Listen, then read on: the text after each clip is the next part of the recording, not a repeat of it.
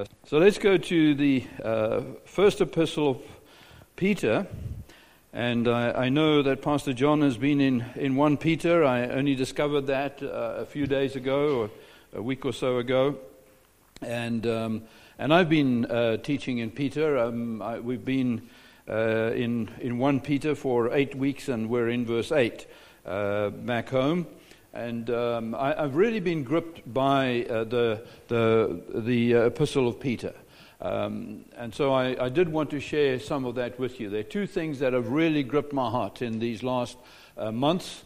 And the one is Peter's epistle and its relevance to us today.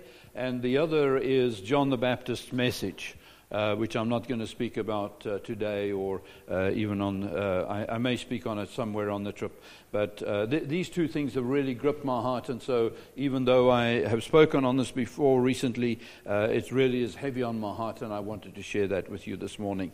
And I'm specifically going to speak on verse 1, but let's read verses 1 through 12.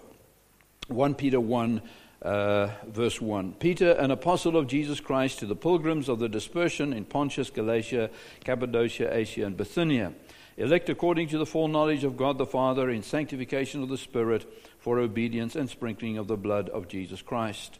Blessed be the God and Father of our Lord Jesus Christ, who according to his abundant mercy has begotten us again to a living hope through the resurrection of Jesus Christ from the dead, to an inheritance incorruptible, undefiled, and that does not fade away, reserved in heaven for you, who are kept by the power of God through faith for salvation, ready to be revealed in the last time. In this you greatly rejoice, though now for a little while, if need be, you have been grieved by various trials, that the genuineness of your faith, being much more precious than gold that perishes, though it is tested by fire, may be found to praise, honor, and glory at the revelation of Jesus Christ, whom having not seen you love. Though now you do not see him, yet believing, you rejoice with joy inexpressible and full of glory, receiving the end of your faith, the salvation of your souls. Of this salvation the prophets have inquired and searched carefully, who prophesied of the grace that would come to you, searching what, or what manner of time, the Spirit of Christ who was in them was indicating when he testified beforehand the sufferings of Christ and the glories that would follow. To them it was revealed that not to themselves but to us they were ministering the things which now have been reported to you through those who have preached the gospel to you by the Holy Spirit sent from heaven, things which angels desire to look into. Now, I'm sure Pastor John has done a good job, and I've listened to a little bits of his recordings here and there, introducing you to the letter. And the letter is written in a classical Greek style. It begins with who's writing, to whom he is writing, and then giving the purpose of the letter. And we follow a very similar style. Well, we used to when we were still writing letters. Today we don't do letters anymore.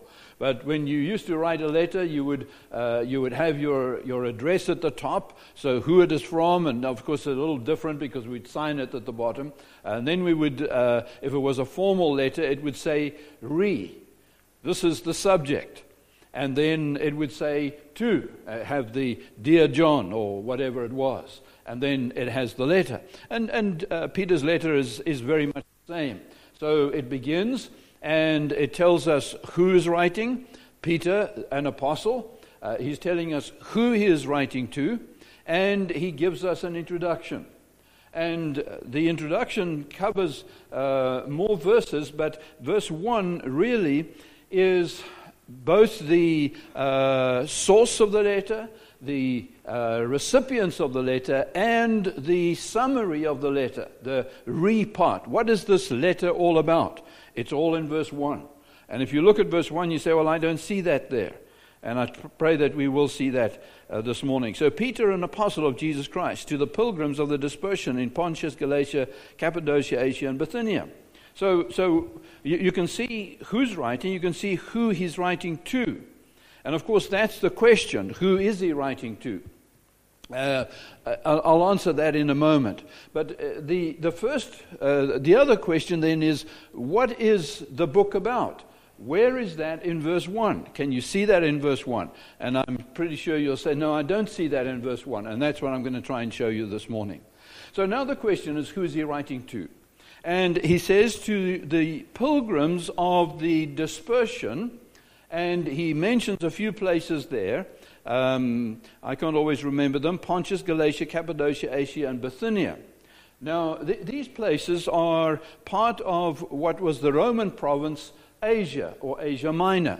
Today we know it as Turkey. So when you hear Asia Minor in the New Testament, like in the book of Revelation, don't think of China or those places. This is Turkey.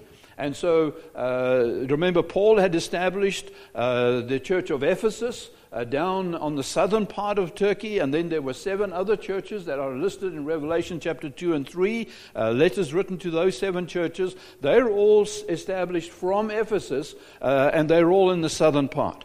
But these churches are in the rest of Turkey. We don't know who established them, and it's not important. I'm not going to get into that this morning.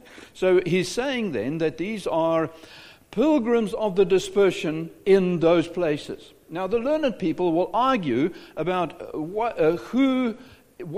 dispersion is he talking about. This word dispersion is one that is applied in different ways today. And we also use the word diaspora. And I don't hear it much in South Africa, but there is a South African diaspora. The word means to be dispersed or to be spread. And so there are people here that this morning, and as Pastor John introduced me, we are part of the dispersion or the diaspora of South Africans who have been spread throughout the world through various situations, things that are happening. But in Zimbabwe particularly, and we have a ministry in Zimbabwe, and they speak there all the time about the diaspora because a huge portion of the population in Zimbabwe have been dispersed, displaced, pushed out of the country by poverty and lack of work and all sorts of problems. And so they move to South Africa, and they go to England and Europe and wherever they can to find work in order to support their families, and they send the money back. And so when you go to Zimbabwe and you use the word diaspora, they immediately think of their friends, and everybody has friends and everybody has family that is somewhere overseas. And by the way, South Africa is very much the same. A lot of the older people, like my age, have children who are overseas. There's not a single family in South Africa who don't have friends or immediate family who are overseas. In my case, I'm overseas, and my children are back there. My grandchildren and my children are in South Africa. And so that's the dispersion. Now, when you go to the New Testament, we have the common understanding of the dispersion is that this is the Jewish diaspora, the Jews that were spread throughout the world through a series of things, coming from the Assyrian captivity, then the Babylonian captivity, and then the destruction of Jerusalem in AD 70. And as a result of that, the Jews were spread throughout the world. And so we still have the Jewish diaspora today. The Jews you find in every nation all over the world, you'll find Jewish people living, and so they are dispersed, and there is the Jewish diaspora. That had other phases, and so under Claudius, who was the Caesar before Nero, there was another diaspora. Many Jews had found themselves in Rome, and they were living in Rome. Claudius didn't like them, and so he evicted all of the Jews out of Rome. And we find that in the Bible, because in the book of Acts, you find that Paul goes to Ephesus, and he finds 2 people there, a husband and a wife. And they are tent makers, just like him. And their names are Priscilla and Aquila. And it says specifically that they are there because Claudius had evicted all the Jews from Rome. Now, they were Jewish Christians. But they were evicted because they were Jews, and that changes the church in Rome. And there's a whole, there's a lot of important stuff about that, which helps us to understand the book of Romans. And then when Claudius died, the edict that he had issued died with him. It was something that was the nature of the law was only limited to his life. And so when Claudius died and Nero became Caesar, then the Jews were able to return. So the common interpretation for the book of Peter, and sorry, I'm really making a long introduction, and I really need to get to the point, but I want to give you the background. So the common interpretation, or one of the most popular interpretations, is when he's writing to the dispersion, he is writing to Jews, Jewish Christians specifically, who have been spread throughout the world. But then there's a different opinion, and that is that these are not Jewish Christians, but they are just Christians. Christians who, because of Nero and because of other situations, have been spread. And you remember that there was a major dispersion, diaspora, of Christians in the book of Acts. Can you remember that? The book of Acts, the church begins, and there's 3,000 saved one day, 5,000 saved another day. So we have at least 8,000 people in the church, and obviously many more even. And they're just having a glory time. It's just wonderful. They have a permanent revival. They have 12 apostles who had walked with Jesus, 12 apostles who were performing miracles and were called by God in a very unique way. And so it was a wonderful time. But they'd forgotten something.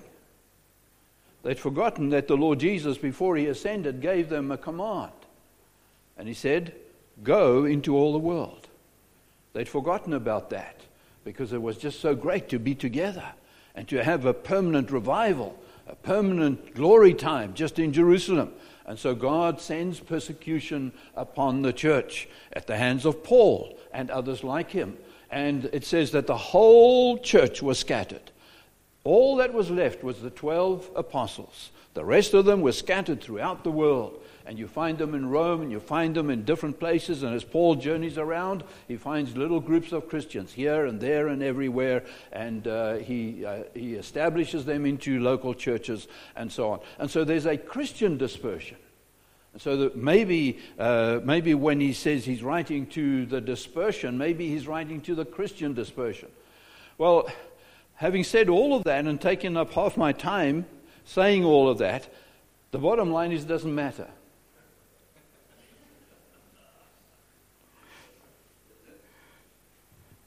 Because here is what I came to understand he is writing about.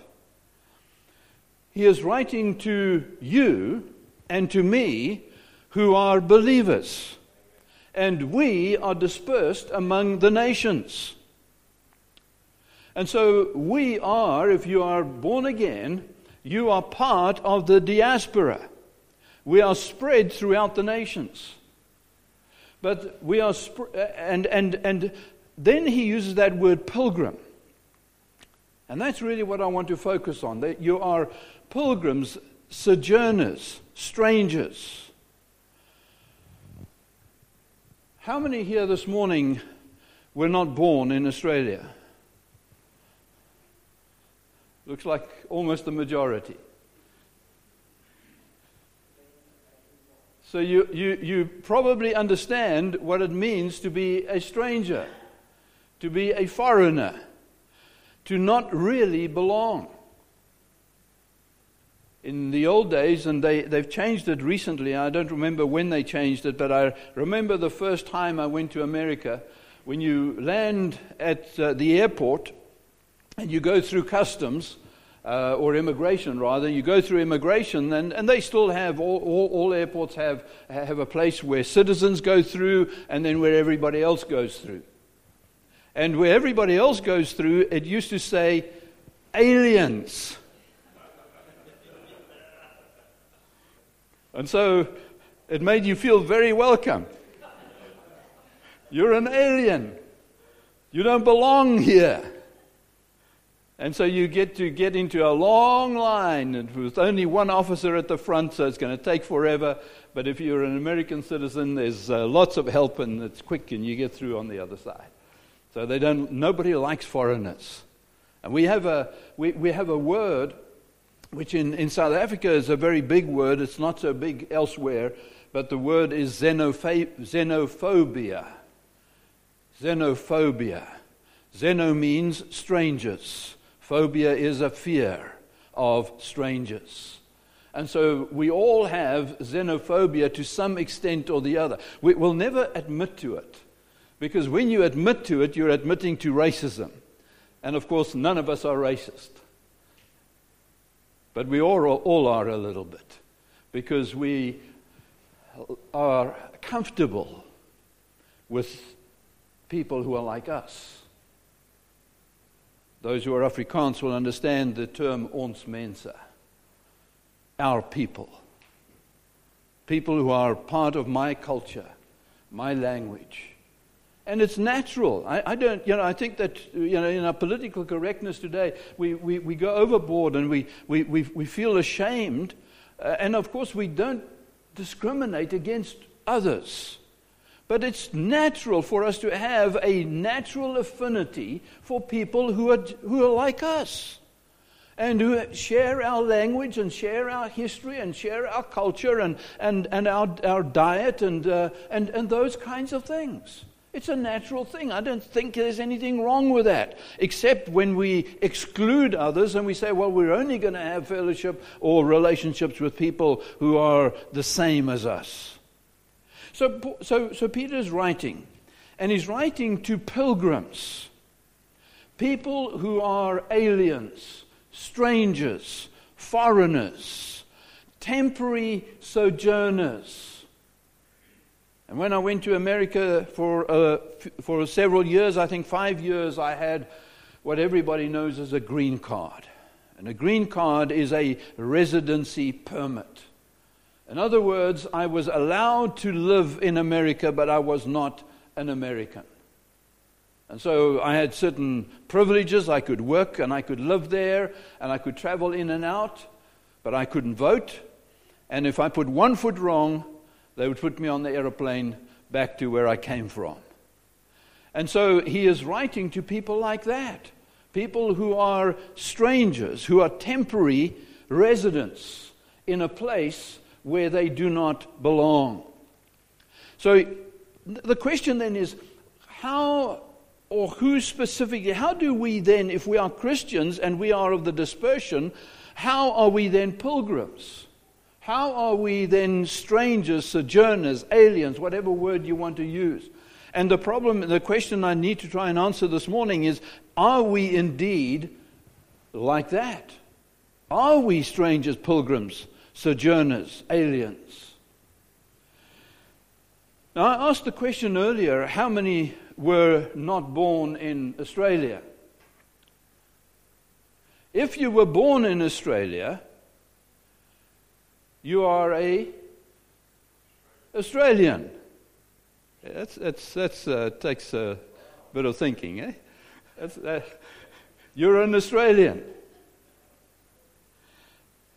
Now, I have, since being in America, I've been there for just over 15 years, I now have American citizenship. I actually have dual citizenship, but it doesn't matter. I have American citizenship. Am I an American? Legally. Do I sound like an American? No. Well, you don't know me well enough, but my traditions are not American. My values are not American. My history is not American. My culture is not American. I am a South African. I will never be an American. Why will I never be an American? Because I was not born an American. You see, now, I'm not making any political statement here, so don't worry, you can relax. But only those who are really born in a country are naturally citizens, or not just citizens, because I don't want to get this legal thing, but are people of that nation. Everyone else is a stranger and a foreigner, and will always be. Even if you have legal citizenship. Remember Peter, he denies the Lord Jesus, and the young girl comes and she says, but you're one of them.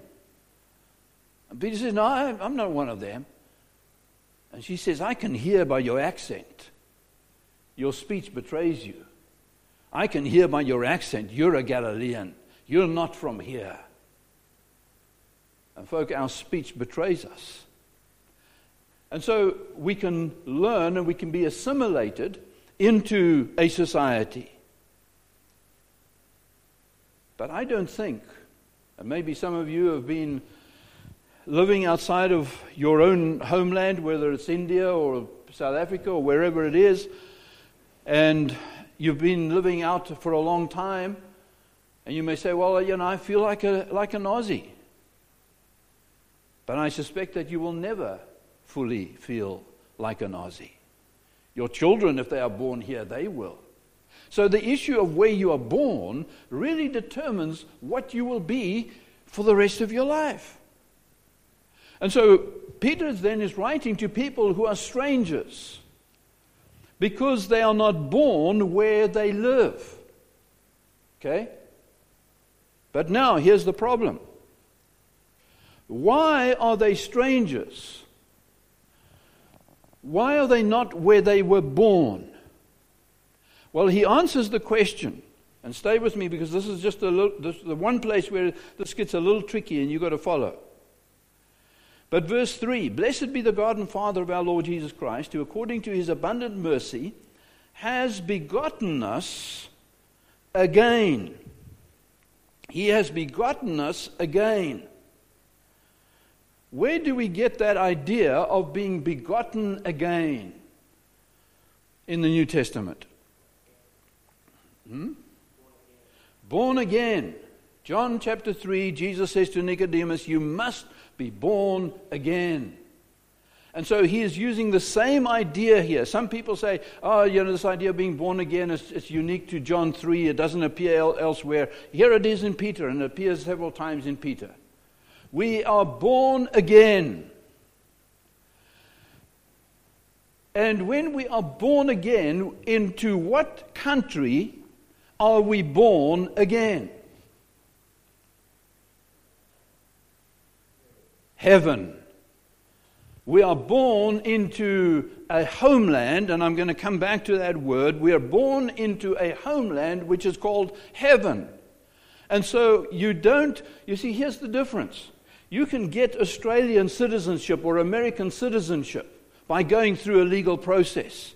You cannot get citizenship to heaven by going through a process. There is no naturalization process in order to become a citizen of heaven. The only way you can become a citizen of heaven is to be born into heaven. Now you can begin to see where this is going. Now I have to ask you the next question. I mentioned to you that I have dual citizenship. And in fact, as soon as I go back to LA, and the big thing I'm looking forward to when I get back is the first Saturday, I go to the consulate to vote in the South African elections. I still have that privilege because I'm a citizen of South Africa, but I also get to vote in American elections. Now here's the problem. I am born again. So now I have triple citizenship. Right? Wrong. I have one citizenship. You see, both America and South Africa allow me to legally have citizenship of two nations. But in order to become a citizen of heaven, I need to be born again. And part of that process of being born again is I have to die to the old life. I have to die to who I used to be. If any man be in Christ, he is a new creature. The old things are passed away, all things have become new. And folk, here's the thing that many Christians don't get, don't understand, is we don't have dual citizenship. We don't get to be a citizen of heaven and a citizen of Australia or of South Africa or wherever. You can only, if you're a citizen of heaven, you only have one citizenship. Now understand, from a political point of view, I'm not saying that we don't live here, that we don't fulfill our civic responsibilities. I just told you I'm going back to vote as soon as because it just happens to be that Saturday. I do my jury duty. That if I get called up to do that in America, I fulfill. I pay my taxes. I do all of those things that are required of me as a citizen of America. But my citizenship is not I'm not an American. I'm not a South African. Or you're not an Australian if you're born again, because our citizenship is in heaven. And here's the thing. For that reason, we are strangers in this world. We are strangers and foreigners and pilgrims in this world. And just like many of you and of us have had difficulties in fitting into a different culture, a different society, the true Christian does not fit into this world. And that's the letter of Peter. And so Peter speaks about persecution. And again, they will argue about is this persecution against the church? What is he talking about? In the book of Corinthians, he says, what fellowship does light and darkness have? What fellowship does light and darkness have? We are in this world, but we're not of this world. If we are true citizens of heaven, we will not fit in, and the world will not accept us. Now, here's the problem. The modern thinking amongst churches and Christians and preachers is that we must fit in. We must adapt to this world. And so we want to behave like the world, we want to act like the world, we want to speak like the world, we want to look like the world, because the philosophy is that if I can do that, then I can relate to them and they can relate to me. And so preachers get tattoos and use the F-bomb in the pulpit and do all sorts of crazy things because they're trying to say, we're just like everybody else. Folk, if you are born again, you are not like everybody else. You are a citizen of heaven. You're a child of God. And you fellowship, the light and darkness cannot fellowship. Do not have a relationship. Now, I'm not preaching isolationism. I'm not saying that we must not reach out to the world. I reach out to the world. And I make a conscious effort to do so. Because I'm a full-time preacher, I don't have unsaved friends. I don't have unsaved family.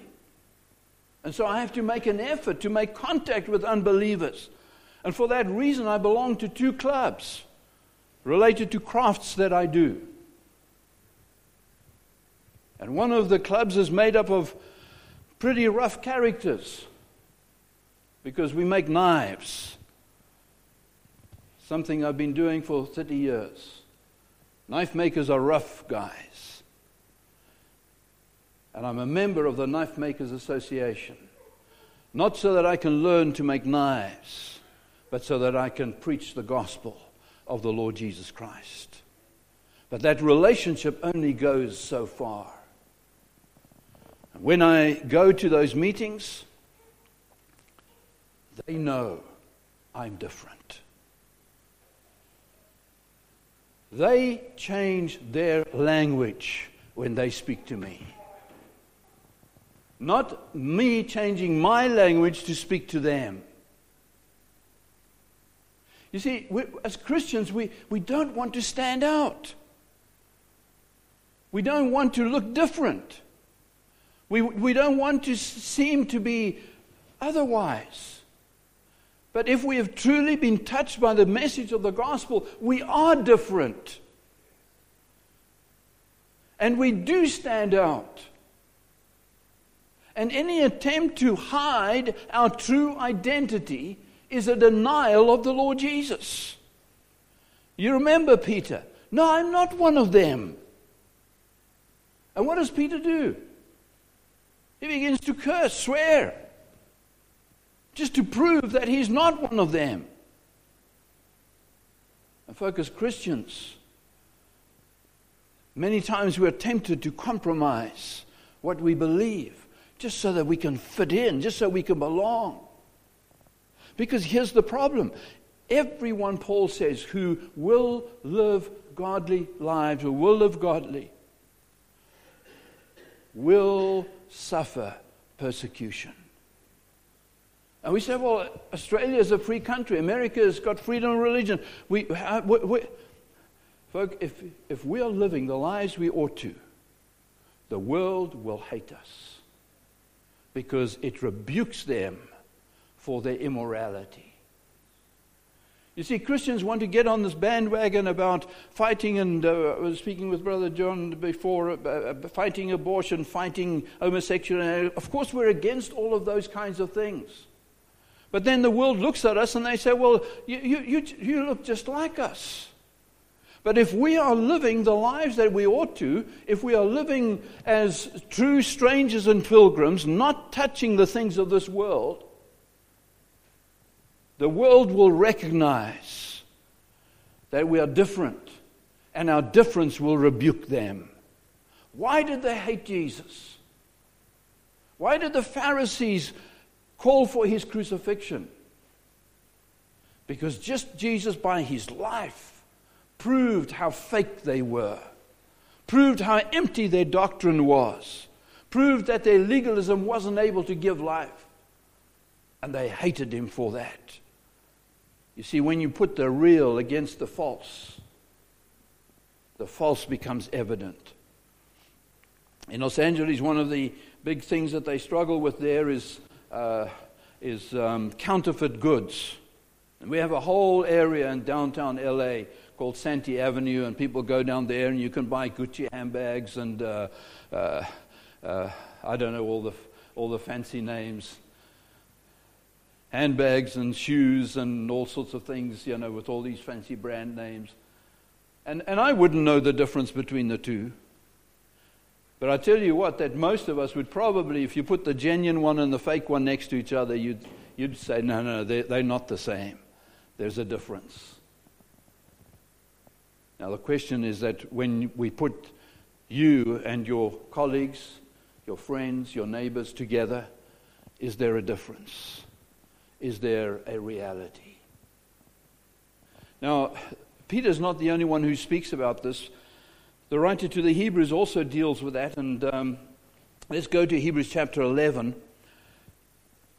And in Hebrews 11, in this particular passage, I think that he has particularly has Abraham as in mind. But obviously he's referring to all of those heroes of faith. Hebrews 11 verse 13, these all died in faith, not having received the promises, but having seen them afar off, were assured of them, embraced them, and confessed that they were strangers and pilgrims on the earth. They saw the promises. What were the promises?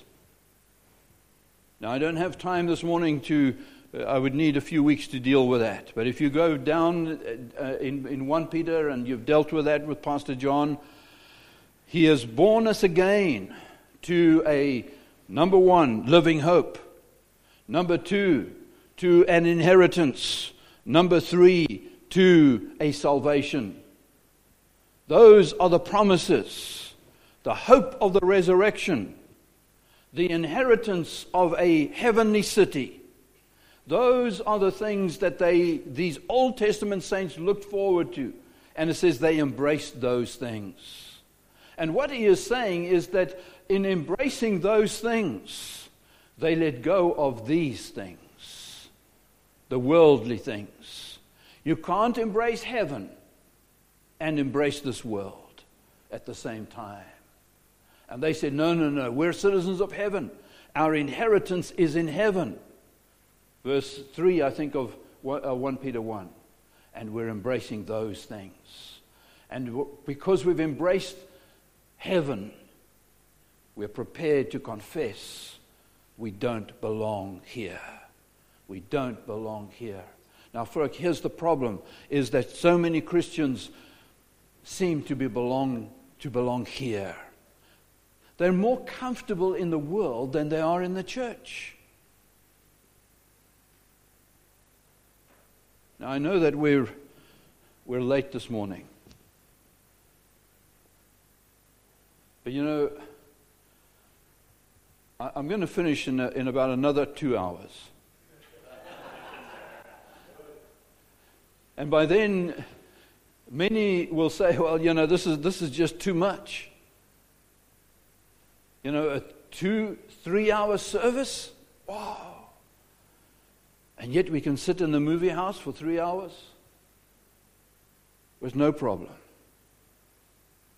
We can go to a cricket match for 5 days.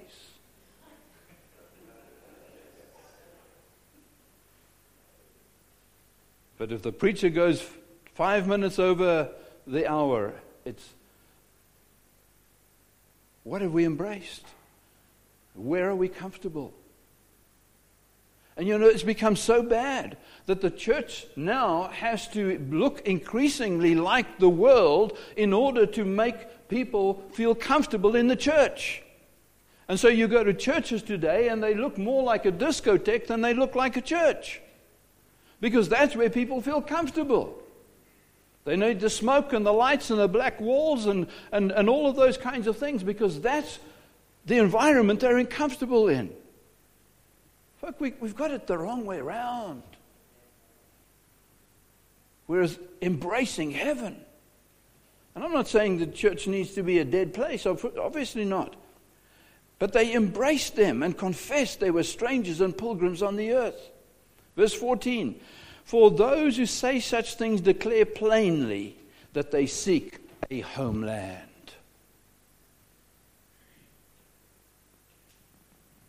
Most of Africa, most of South America, and you guys all see the news of America and people coming in from South America through Mexico trying to get into America. I would dare to say that 90% of the citizens of the whole of South America and 90% of all of Africa are looking for a homeland. They reject their own homeland and they want a homeland in America or in England or Europe or somewhere else. They're looking, moving all the time, hoping to find that place where everything is right, where there's justice and righteousness and work and food and all the kinds of things that they want. And they're wasting their time because you'll never find it here on this earth. Our homeland is in heaven, in which righteousness dwells. The only place you will find a righteous government is in heaven. The only place you will not find corruption. And in fact, Peter deals with that. To an inheritance incorruptible is in heaven. And these Old Testament saints recognized that. And they said, we're looking for a homeland. We have our eyes fixed upon that homeland that God has prepared for us. And before I deal with the next verse, Abraham, we say, well, Abraham, he lived in tents. He was a nomad. No, Abraham was not a nomad. Abraham came out of civilized cities. Ur of the Chaldees and Haran were well-established cities with stone buildings. Houses were 2- and 3-story buildings. They had libraries. They had gymnasiums. They had sewage systems. Toilets with running water. Many of the houses had running water in the houses. And Abraham turns his back on all of that and he goes and lives in a tent for 100 years. And we say, well, Abraham, you obviously like camping. Why don't you build a house? And remember, Abraham is living in the land of promise, the land that God had promised to him. Why doesn't Abraham build a house? Couldn't he afford it? Abraham was very rich. He didn't even have to build a house. He could conquer for himself a whole city. Remember, at one stage he takes on 4 kings. Now, we understand they were not kings like the King of England, but they were 4 chieftains, chiefs of tribes. And he takes on 4 of them, and he wins and beats them. And he could have taken their cities and built himself a great city. And Abraham dies, and how much does he possess at the end of his life? How much land does he? Because remember, the word inheritance that you find in Peter there has to do with land. How much land does Abraham possess at the end of his life?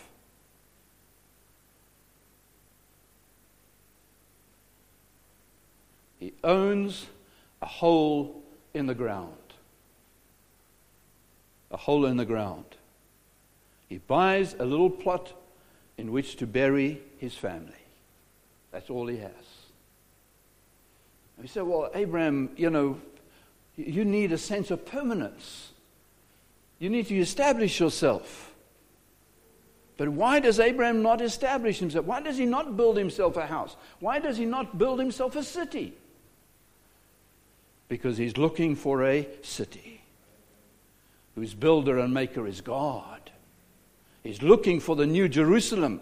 And for 100 years he lives as a stranger and a pilgrim in the land that God had promised to him, because he says, I'm not going to settle here. I'm looking for that city, the New Jerusalem, because it has foundations and its builder and maker is God. Can we live 100 years as strangers and pilgrims looking for that city? And then verse 15, and truly if they'd called to mind that country from which they had come out, they would have had opportunity to return. And he has 2 things in mind, and I'm going to try and move as fast as I can here. He has 2 things in mind. One is Israel. Remember, God is taking them out of Egypt, and he's taking them to the promised land. But when they start journeying, what do they say? We want to go back to Egypt. See, he says because if they brought to remembrance, if they called to mind that country from which they'd come out, they would have had opportunity to return. And they say, we remember the leeks and the garlics and the onions and the cucumbers that we ate in Egypt. We want to go back there. And Christians get tired of the way and say it's and of course promised land in that context is a picture of heaven. We're just tired of the journey. We want to just settle here. Remember, there were some of the tribes who didn't want to cross the river because they said, we're tired of moving. We just want to live here. This is good for us. We're cattle farmers. This is great for us. And they don't get into the land. And then he has someone else in mind. And that someone else is referred to in the second shortest verse in the Bible. Quickly, what's the second shortest verse? What's the shortest verse in the Bible? Jesus wept. What's the second shortest verse in the Bible? One of the most important verses in the Bible. Remember Lot's wife. Second shortest verse in the Bible. Remember Lot's wife. Why must we remember Lot's wife? Because she looked back. She called to remembrance the city that she had come out of. And she turns back. Remember Lot's wife. And he's contrasting Abraham to Lot, literally in this passage, by inference. And he is saying Abraham was looking for that city, and he kept his eyes on that city, and he never looked back, and he never compromised. But Lot's wife looked back.